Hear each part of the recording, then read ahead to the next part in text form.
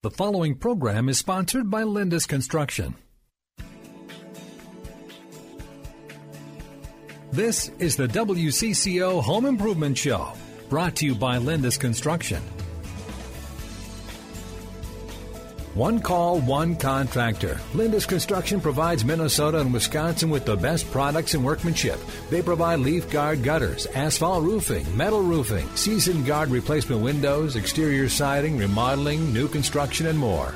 If you've got questions, they've got answers this hour. Here's Denny Long and Andy Lindus. And Andy Lindus is not with us here, and Denny Long is texting one of his children. So with you this morning is Barry Stranz. You're giving it all away here. I'm having too much fun, sir. It was so much fun to open up the show for the very first time. I said, Barry, take it. He pointed at me, and I almost froze. I'm going out for coffee.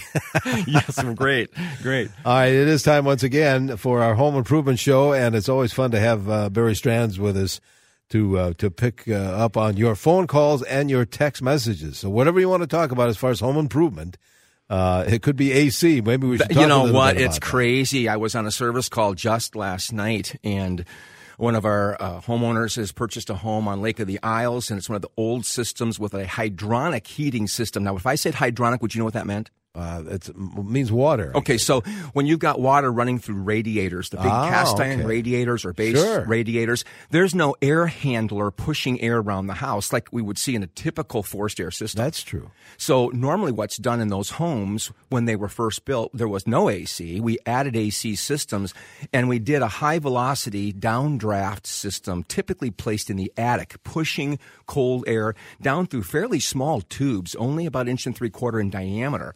That would push a high velocity of cold air down from that system into the home to the second floor, and then sometimes to the first floor, letting the cooler air then pool toward the final basement level. And those systems were never really designed to heat the low or cool the lowest levels of the house. And so you end up with houses sometimes that don't quite do well. Well, we did a renovation on this home, and the system was not turned on during our work. So now that it's turned on, we're trying to figure out why we can't get it as cool as the homeowners would like. What's the deal on some of these homes? Because at one time I owned an older home that had gas out hot water. Sure. Those radiators you're talking about, which I would bleed every fall or something. Yes, right. But I had to have a window air conditioner or more. Correct. And I have windows in my house. My house was in a house built in 1905, and I had never got central air installed. Now that my ductwork is almost completely finished, I can do that now. So, how does that work now when you to convert? If you have gas hot water, how do you put up ductwork? Well, that's the challenge with any system. You can take an existing water system out and run ductwork in, but you've got to have physical places to run this tin material to move air through it. So you end up stealing space from closets, maybe opening up one ceiling in a room somewhere, and we try to then move air throughout the house that way. Now, often what's done is that air runs through a closet system from a furnace, typically in the basement, up into the attic space, and then we do what's called an umbrella system and push the duct runs through the attic area and then pump that air back down into the space, insulating above that so that we don't lose heat into the attic area in the wintertime and we don't lose the cooling capacity in the summertime. But it's a much more expensive system to do. That's why these high-velocity downdraft systems are typically done in attic spaces in homes that have a hot water heated system. Mm-hmm. But yesterday we were looking at the house, and it was something that people have to understand. A couple of things going on right now. We are in the middle of cottonwood fuzz. Oh, boy, big time. These guys are on Lake of the Isles, and my stars, they didn't understand that the exterior unit, the condensing system, that evaporator area, was just covered with cottonwood, and nobody had cleaned it off. So that's a simple process of taking the water hose and just spraying down the exterior to get that cottonwood fuzz off the unit. If we don't do that, we don't get good airflow through those spaces, and we don't get the kind of cooling that we need in the house. You know, I just learned that the other day of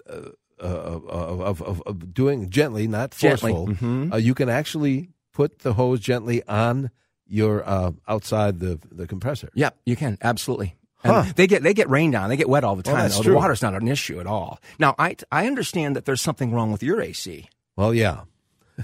What's that? Oh, you didn't want me to bring that up. It doesn't, okay. It doesn't work. It doesn't work. And I picked the time of, 1,000,000 degrees outside. Sure. But we have enough friends in the business that they're sooner or taking care later, of you? So your system was newer, right?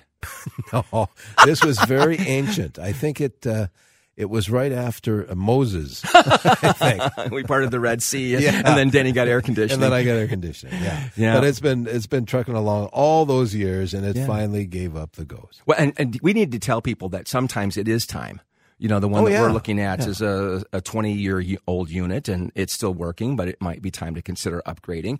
Yours was older than that, and it is definitely time. Are the newer ones that you know of, are they more efficient? Absolutely. They are, for sure. And I've taught the stuff on SEER ratings and energy efficiency ratings, and I just don't have good numbers in my brain right now, so I don't want to completely mess it up by saying it out loud. I'm not tracking them right in my head. But yes, absolutely. The seasonal energy efficiency rating, the SEER rating for all of these devices is critical, and of course, now we set minimums in codes to make these systems more efficient than they've ever been by mandate. For those, Barry, we do this from time to time when you're filling in for Andy, for those newer listeners who thought, who is this guy?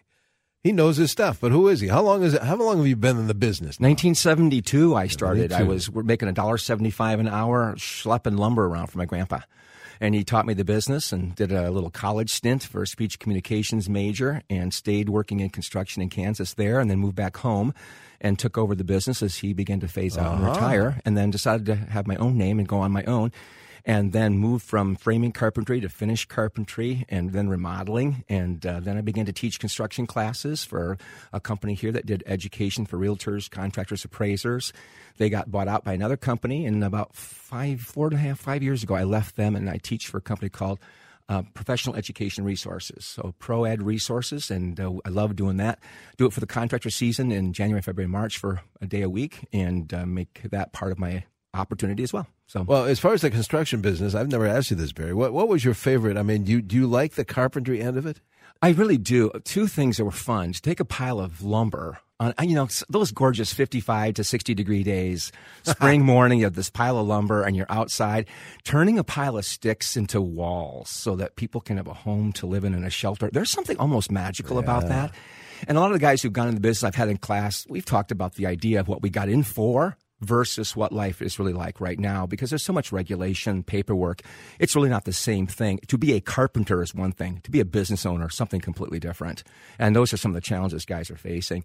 I love that part of it. And then moved into trim carpentry, and then to take wood and make it look like it grew in that shape or grew in that place. There's something spectacular about working with your hands and being able to create something really beautiful. And I've had some wonderful teachers who've been very patient with me as I develop my craft. Are they around anymore, these artists? I mean, they're fewer and far between, right? There are. I was working with a gentleman from out of Poland on a set of stairs on one of our projects recently, and I said to him on Monday, I said, I will take you everywhere I go and have you do stairs for me for the rest of my career, and he's an older gentleman in his 60s, but his work and we say in the business, he's slow and we'll wait. Because the work is that good. It's that good. Yeah. I know we have to break here, Barry. It's great to see you again. Before we do, Louise has been waiting there in New Hope on the phone. Thanks, Louise. What's your question for Barry? Yes, good morning. Good morning. Thanks for taking my call. I have a question about laminate floor in a bathroom. Is that a problem, like under the toilet? I have had 3 toilets on my laminate floor, and they all leak. Yeah. And the sandwich underneath the plastic laminate surface material, Pergo is probably the biggest brand name, obviously there's many, that is prone to absorption of water on those surfaces. Some of the glue-ins could prevent that, but the lock-in places, the snap-in places, will let water get into those seams. Now, they're all sealed to prevent that, but if you've got a slow drip from a leak from a toilet over time, I would never recommend putting laminate floors into that bathroom, ever. Okay. So I don't think it's a good idea. All right. There you go, Louise. Thanks for hanging on. We have a line open if you want to ask Barry by phone your home improvement question, 651-989-9226. Or if it's easier, and we have a few of those, the text message, 81807. Let's take this break. Be back on this Saturday in CCO Land. And good morning. Welcome back to our Home Improvement Show presented by Lindus Construction every Saturday in the 9 o'clock hour. Andy's taking the day off today. Our friend Barry Stranz is back with us, filling in for Andy. So if you do have any kind of a home improvement question, by all means, here's the guy you want to chat with, or send a text to Barry, 81807. You know, Barry, we opened the show. Well, actually, you opened the show. That was fun, too, by the way. I'm not sure I would do it. Well, maybe. We'll see. Well, I'm back in July. Oh, good. Yeah. Well, that's good to know. We're talking about air conditioning for obvious reasons because of our weather. And I wanted to read this text to you. Maybe we can help this person out. Sure. If I can find it again. All right, here it is. We are replacing our AC this fall. We have hot water baseboard heat and already have the venting in place in the attic. So what system would be best? Is it splits or the new central air in the attic? You were kind of touching on that. I think a split system is a better option. I think it gets what that is, the cooling where you want it. It gives us an option of basically doing a cooling wall panel and puts the condenser and coil in different locations so that we actually have the airflow right there at the wall. And it's an option that came out, maybe 25 years ago. I'm not an HVAC guy, but it's given us some tremendous variety in our methodology, and they're much smaller as units. And I like them. I think that they're a terrific opportunity for people. All right, good. Yeah. That somebody else has sent a text. That's interesting. Can you comment on the split air systems for a 100-year-old home? Well, again, the problem with splits are trying to find a location everybody's satisfied with, because they're going to take a wall location, and then we've got to run our piping essentially to another location, and we have to find a place that everyone's happy about that. So we come in. I don't want to present myself as an HVAC expert because I'm not. But when we work with those guys, we just have some fun conversation with homeowners saying, we can do this. Here's what it's going to look like, and here's where things need to go. And people don't want to see piping on the exterior wall surfaces. So sometimes we have to create soffits or boxes inside the house walls to run our piping to where we have to get it to typically in the lower level. But they give us real efficiency, which is the real goal that we're after. Absolutely. One of the things I wanted to comment on was the need for people to make sure they look at filters, because we're doing one new construction, older house, but we're remodeling it. And I brought a bunch of filters to the house, and I had one in for about a week, maybe 7 days of working construction, so maybe 7 days old.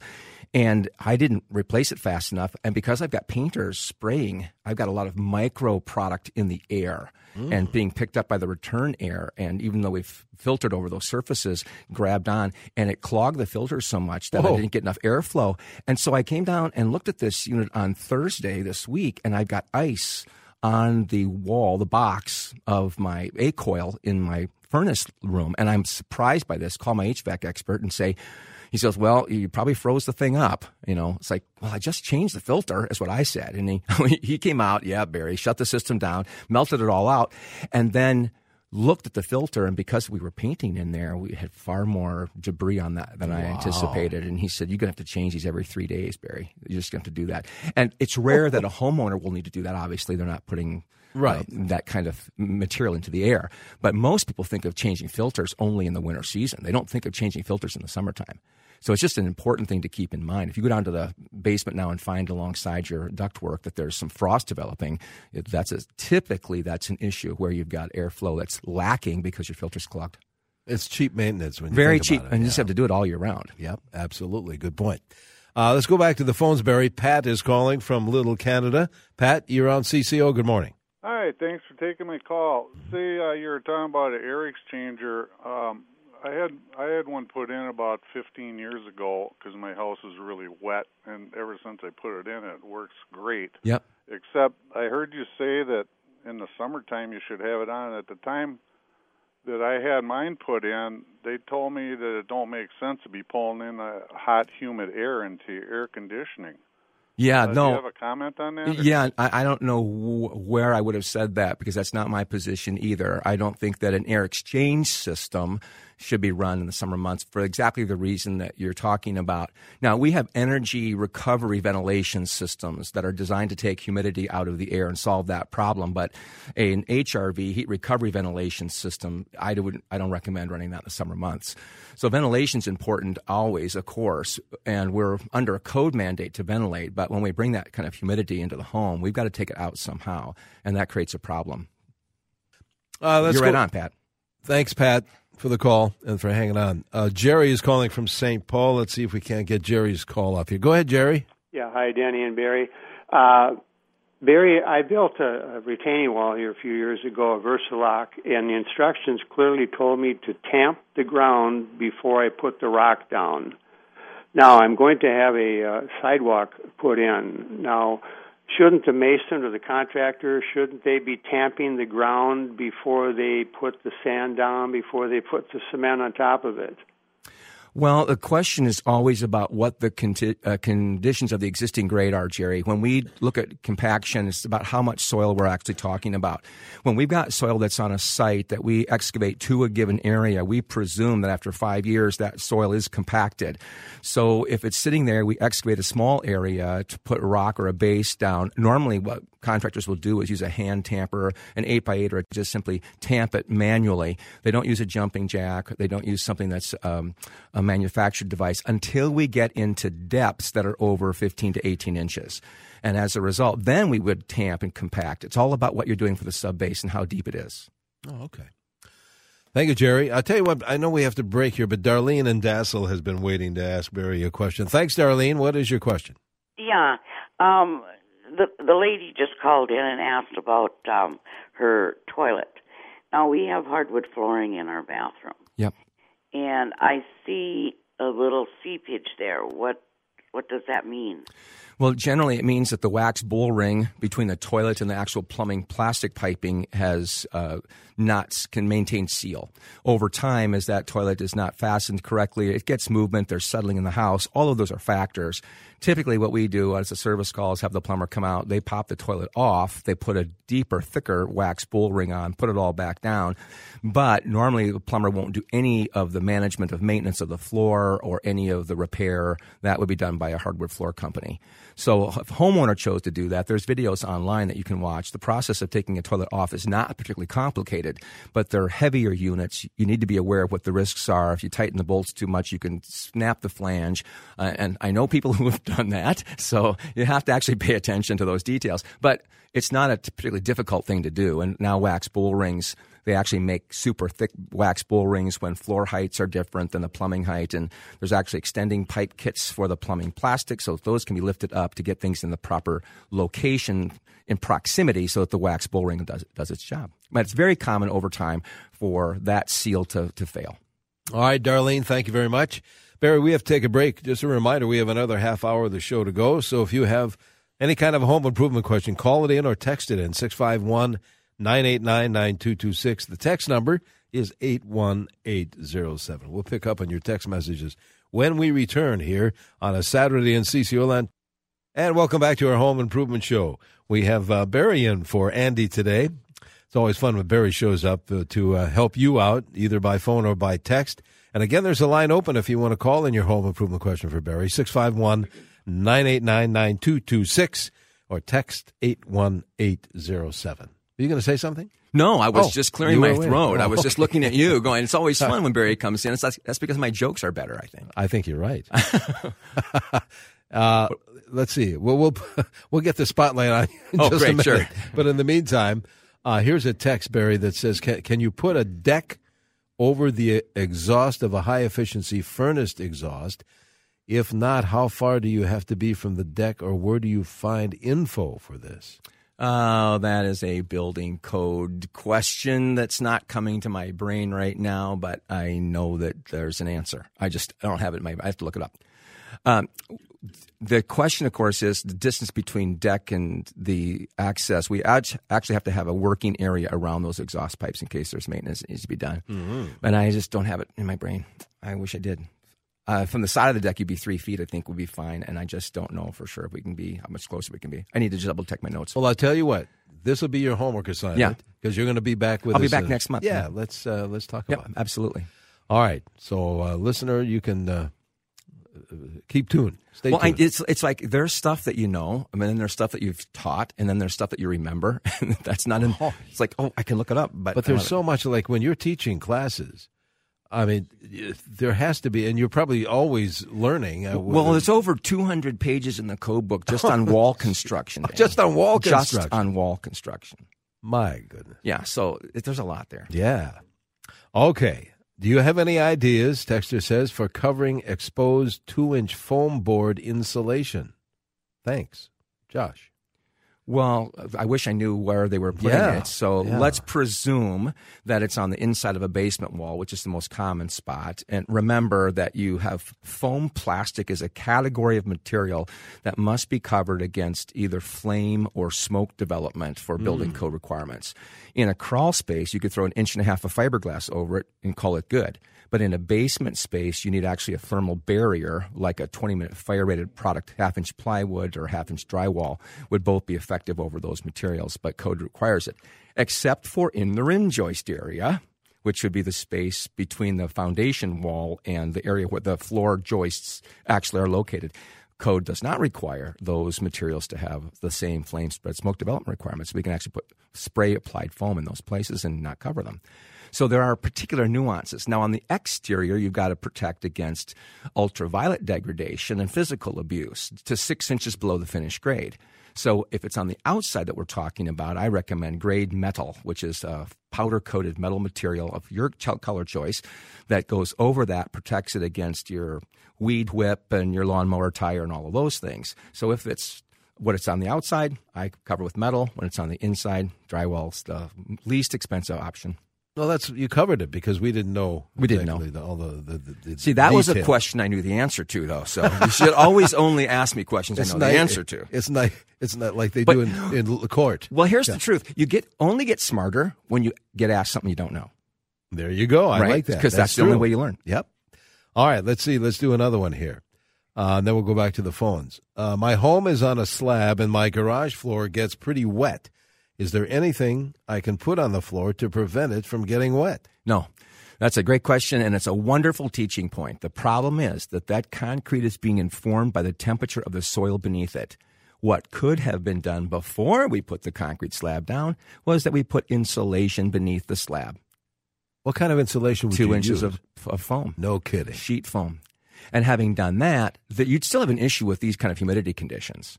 And now you have to dehumidify the space. It's all about how much moisture is in the air and how cold the surface is. Everybody in Minnesota has seen water vapor condensing like on a bathroom window. You've taken a shower, you look at your window and go, holy crap, look at all the water getting on that surface. That's all about humidity and temperature. Well, the garage floor is the exact same thing.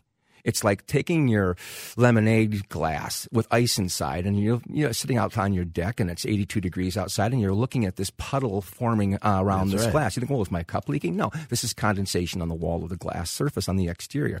That's exactly what's happening on this concrete floor in the garage. So foam underneath, right? Yeah. But you can't topically do anything there that will change temperatures. And if you can't change the temperature, you have to lower the humidity, or the phenomenon will continue to occur. What do you think about, we're talking roofing here, using a roof rake to remove snow? There's no roof manufacturer that recommends using a roof rake on the roof because it damages the roofing material. So I'm not saying we don't do it, and I'm not saying we shouldn't necessarily do it. But don't use one with an aluminum handle, for goodness sakes, because people can get shocked doing that, hit a wire accidentally, and now you're in real trouble. So stay away from using anything with an aluminum handle. But just no manufacturer recommends that. And I haven't looked, but I'll bet there's someone out there who's come up with a metal face that's got some type of a Teflon protecting bar. Oh, I bet. That's available. I would look for one of those. But manufacturers don't recommend rubbing their roofing material with anything. It'll scrape. It'll scrape, yeah. Pat in Minnetonka is on the phone with a question. Go ahead, Pat. Hello. First of all, Barry, you were an instructor in 72 and I took your classes, and you were just wonderful, marvelous. I can only imagine how good you are now. Well, thanks for saying so, and the check will be in the mail soon. Oh, thank you. My question is, I have a laminate wood floor, and this was late about 4 years ago. I bought a area rug, and it was recommended that I put a mat underneath the area rug, and the mat they recommended was a kind of a foamy type of mat. And however, I removed the rug, and now I've got the imprint of the mat on my floor, that shadow look, and there's no way I can. I tried everything to remove it, and it just doesn't budge. Yeah, there's two things that might be going on there. Normally, plastic laminate surfaces don't have a lot of issues with ultraviolet lights, and that would have been typically over the carpeted area too. And if this has been a chemical burn-in, there's nothing that can be done. And that's what I'm guessing, that the chemical in that pad burned in on the surface. And we see that periodically, and I hate it when people give bad advice, especially when it costs people money to repair. Yeah. But I hear it all the time, unfortunately. Bet you do. Thank you, Pat. Sorry. Thanks for the comment. Now, Pat had taken a course. Pat could have been what? Contractor, realtor? Appraiser could have been. Appraiser, possibly. Yep. Okay. All right. You can call us or text us. 651-989-9226. Text is 81807. I don't know. Can Barry talk about the pros and cons of tankless water heaters? Sure. I've never... Well, tankless water heaters are a system that Europeans have used, for decades. It's not new at all. And they typically supply water heat on demand. Now, they think we're crazy to put water in a tank in typically our basement and keep it hot when we don't actually know when we're going to need it next. So tankless systems are designed to create a pull or call for heat as soon as we open up the tap at our device. Okay, we have our faucet. We turn on the hot water. This creates a call immediately. Either gas or electric resistance kicks on, and we begin to warm up the water coming through. So there's a little delay before the water gets warm. It could be 30 seconds, 40 seconds, and then we've got water. The problem with whole house versions of this is, what's the demand? I looked into these systems myself because the efficiency continues to get better and better and better. You need, mostly are electric today, and you're going to need more power for your panel to drive them. But there's tremendous opportunity for efficiencies because you're not keeping a tank filled with water warm in a space. But if you have, like I do, 11 children, and you start looking at laundry and you start looking at the need in the home for just moving water through for showers and things, there's just wasn't a system at that time that would have supplied our demand. So the challenge is they can't meet the demand that you would see in some cases. But it's not uncommon to find on-demands now for higher-end houses just to supply the master shower. We can, because you can get quick water. You don't have to wait. You'll wait 30 seconds and the water's hot right there, and you're only calling for it, especially in a very, very large house. You have a 10 or 12,000 square foot home. You don't want to have to drive from one water heater location, water from a long way away. It could be 150 feet of piping that you're moving water through. So if you put a system in place that it's right in a pocket, if you will, in an adjacent room, your water is going to be right there right away, and it's just going to cost more money. I mean, we're in houses with 4 furnaces, for goodness sakes. Wow. So you're looking at those even having split zones on each one of those. You're controlling 8 different zones in a house so that you can make the master suite its own temperature, its own humidity control, and do that throughout the house with these, much larger homes. And I live in the cheap seats in Northeast Minneapolis, so that's not my reality. But I work there. It's fun to go see what people do, and then see if I can do it cheaply at my own home. You get the chance to see all this. Denny, the best part about my job is I get to first dibs on what's in the dumpster. That's the best part about my job, because you'd be amazed at what people throw away. Oh yes, I've got granite countertops in my house because they were thrown out. Yeah. I've got a refrigerator that I paid $500 for that was $8,000 new. I've got a double wall oven that was free being tossed in the dumpster. It's just amazing because people upgrade appliances maybe every 12 years, sometimes maybe every 8 years, and they're not bad shape, the ones that they're getting rid of. People want to go shopping with you when you go next time. I got stories about that too. I will dicker with people and say, what's the best deal of the day? All right. We have to take a quick break here, Barry, but we'll have more show to come. We have texters. If you want to call in your home improvement question, by all means, 651-989-9226. Text number 81807. We'll grab some more of those when we come back, too. Hey, good morning. Welcome back to our Home Improvement Show, presented every week, every Saturday in the 9 o'clock hour by our friends at Lindus Construction, Lindus. You can always get in touch with those folks at 1-800-LEAF-GUARD. Filling in for Andy today is our friend Barry Stranz. And, Barry, you said you're going to be back in July 21st. Tomorrow's July already. I know. Don't even make me think about that. So, it's, I Things know. are backing I know. up. Oh, man. I've got deadlines in my real life right now, and they're coming up. So, well, some folks are loving the work you do here, and they want you here a lot. Well, I love that. Thanks. I appreciate that positive feedback. All right, let's see. Let's put you back to work here before we run out of time. Tim is calling from, I believe, Spring Lake Park. Tim, you're on CCO with Barry. Yeah, hi. I'm getting a egress window put in my house. Sure. And who do I contact to make it a 3-bedroom house instead of a 2-bedroom? Nobody. There's no contact that you would need to do in terms of how that is set up. When you put an egress window into a space, meet the other code requirements, you simply can designate that as a bedroom, and when you move to time of sale, you can simply identify that as that space. Normally, the realtor who takes the listing will do that on your behalf anyway and just advertise it that way. There's no official document that you go through. The challenge is that... Oh, boy, I don't know if I want to open this can of worms. When we move into a set of building plans to submit to a city, the spaces are what we tell them. So if we call that a den, it's a den. We call it a bedroom, it's a bedroom. Now, they can be the exact same space, but if I designate it when I submit the plan, that's how that house is identified and known. So sometimes there's a situation with septic systems. We don't want to have too many bedrooms because if there are too many bedrooms, the septic system must be designed to have a capacity to manage bedrooms.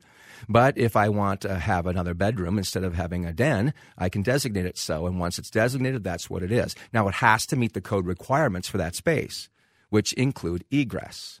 So egress can be a door to daylight or it can be a window. Most people think egress must be a window. No, it can be a door. But it can't be to the garage. It has to be to the exterior. It can't be to an adjacent room. And then there are specific size requirements, if you use a window, to qualify as an egress window. Then, of course, if you have a window well, there are specific data pieces for that as well to make sure that the well you exit into meets code requirements so that it can be considered a legal egress. And there's been a lot of technical issues over the years about whether or not it's a legal egress window if the exterior space is the wrong size. And most cities say, nope, it won't qualify if the exterior space doesn't meet code, even if the window meets code. So it's gotten really complicated, and I've spent hours in conversations with builders, with appraisers, with real estate agents, and building officials over the idea of what is code compliance in this regard. But most people think that you have to have a closet for it to be a legal bedroom. That is simply not the case. The building code does not require, because they don't care where you put your clothes. Why not in an armoire? Why not in a chest of drawers? They don't care. But financing organizations like FHA, they require that to use their loan, you have to have a closet, at least for a time, no longer. Now it has to be adjacent to a bedroom. It doesn't have to be within the bedroom any longer. Boy. You ever find some of these code issues are not really common sense? Oh, yeah, again, most codes are reactions to problems, even minor problems. And a lot of codes that get lifted, we begin to realize that doesn't make any sense. We're not fixing anything. There was nothing broken in the first place. And so code cycles are every 3 years. They continue to get modified. Minnesota has been on a 6-year adoption cycle, so we skip every other code. Oh, here's the problem here. When my toilet, Texter says, when my toilet gets plugged, there is leaking in the ceiling below. Any thoughts? Don't do that. Well, something's wrong. That you call a plumber. That typically would indicate either a broken seal or we've got a crack in the pipe.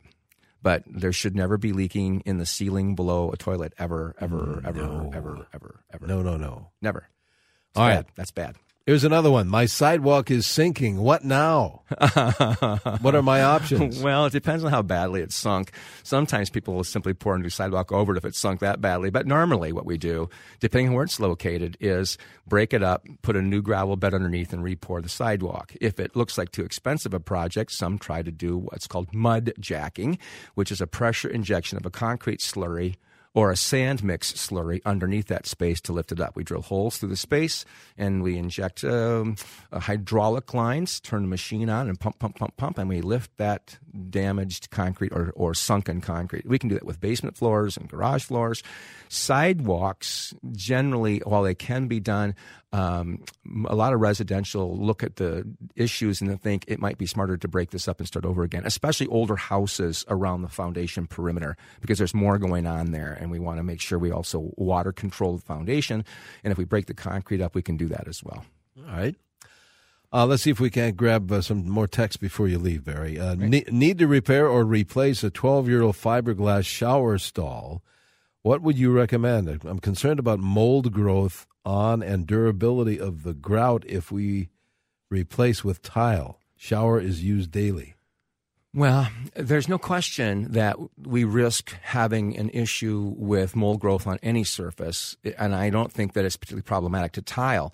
But if people's experience historically was issues with that, you have to understand it's a water vapor problem. We are not exhausting enough moisture from the bathroom space. So that's about having a bath fan that does its job and homeowners who understand how to use the bath fan correctly. So I tell people that I have no problem with tile. I like it. I think it's an elegant material. And today you can get very inexpensive, good-looking tiles from our big box stores. So I would suggest people look at that. But the bath fan gets overlooked. And there are very quiet fans that can be controlled by a humidistat. Now, a humidistat is a switch that turns on or off based on humidity levels. So all it is a switch that works for you without you having to do anything. So it says, once we get to this level of humidity, the fan turns itself on, and the fan will run until we drop below that level of humidity, exhausting the moisture that caused the condensation, which fed the mold growth. And while it won't guarantee no mold, it is the solution to the kind of mold that became problematic. Now, if we seal our grout and then spend some time every 10 days looking to see if we're having any buildup of mold surface on this, and then do a cleaning, then I find myself happy to have tile surfaces. I love them. I've got stone in my house because I can negotiate on stone. I bet you can. Well, yeah. Well, so I'll take that. I can use that. Well, Barry will be back. He promises you'll be back here in 3 weeks or so. Yeah, right? I love doing this. I have so much fun. Thanks for your support, Dan. And happy 4th of July to you too. Great family. Celebrate this amazing country we're so blessed to be living in. Thanks again, Barry. And by the way, I mentioned it earlier, if you want to get in touch with our good friends at Lindus Construction, whether you're thinking about windows or roofing or remodeling, whatever the case may be, 1-800-LEAF-GUARD. And by the way, I didn't spell it Lindus.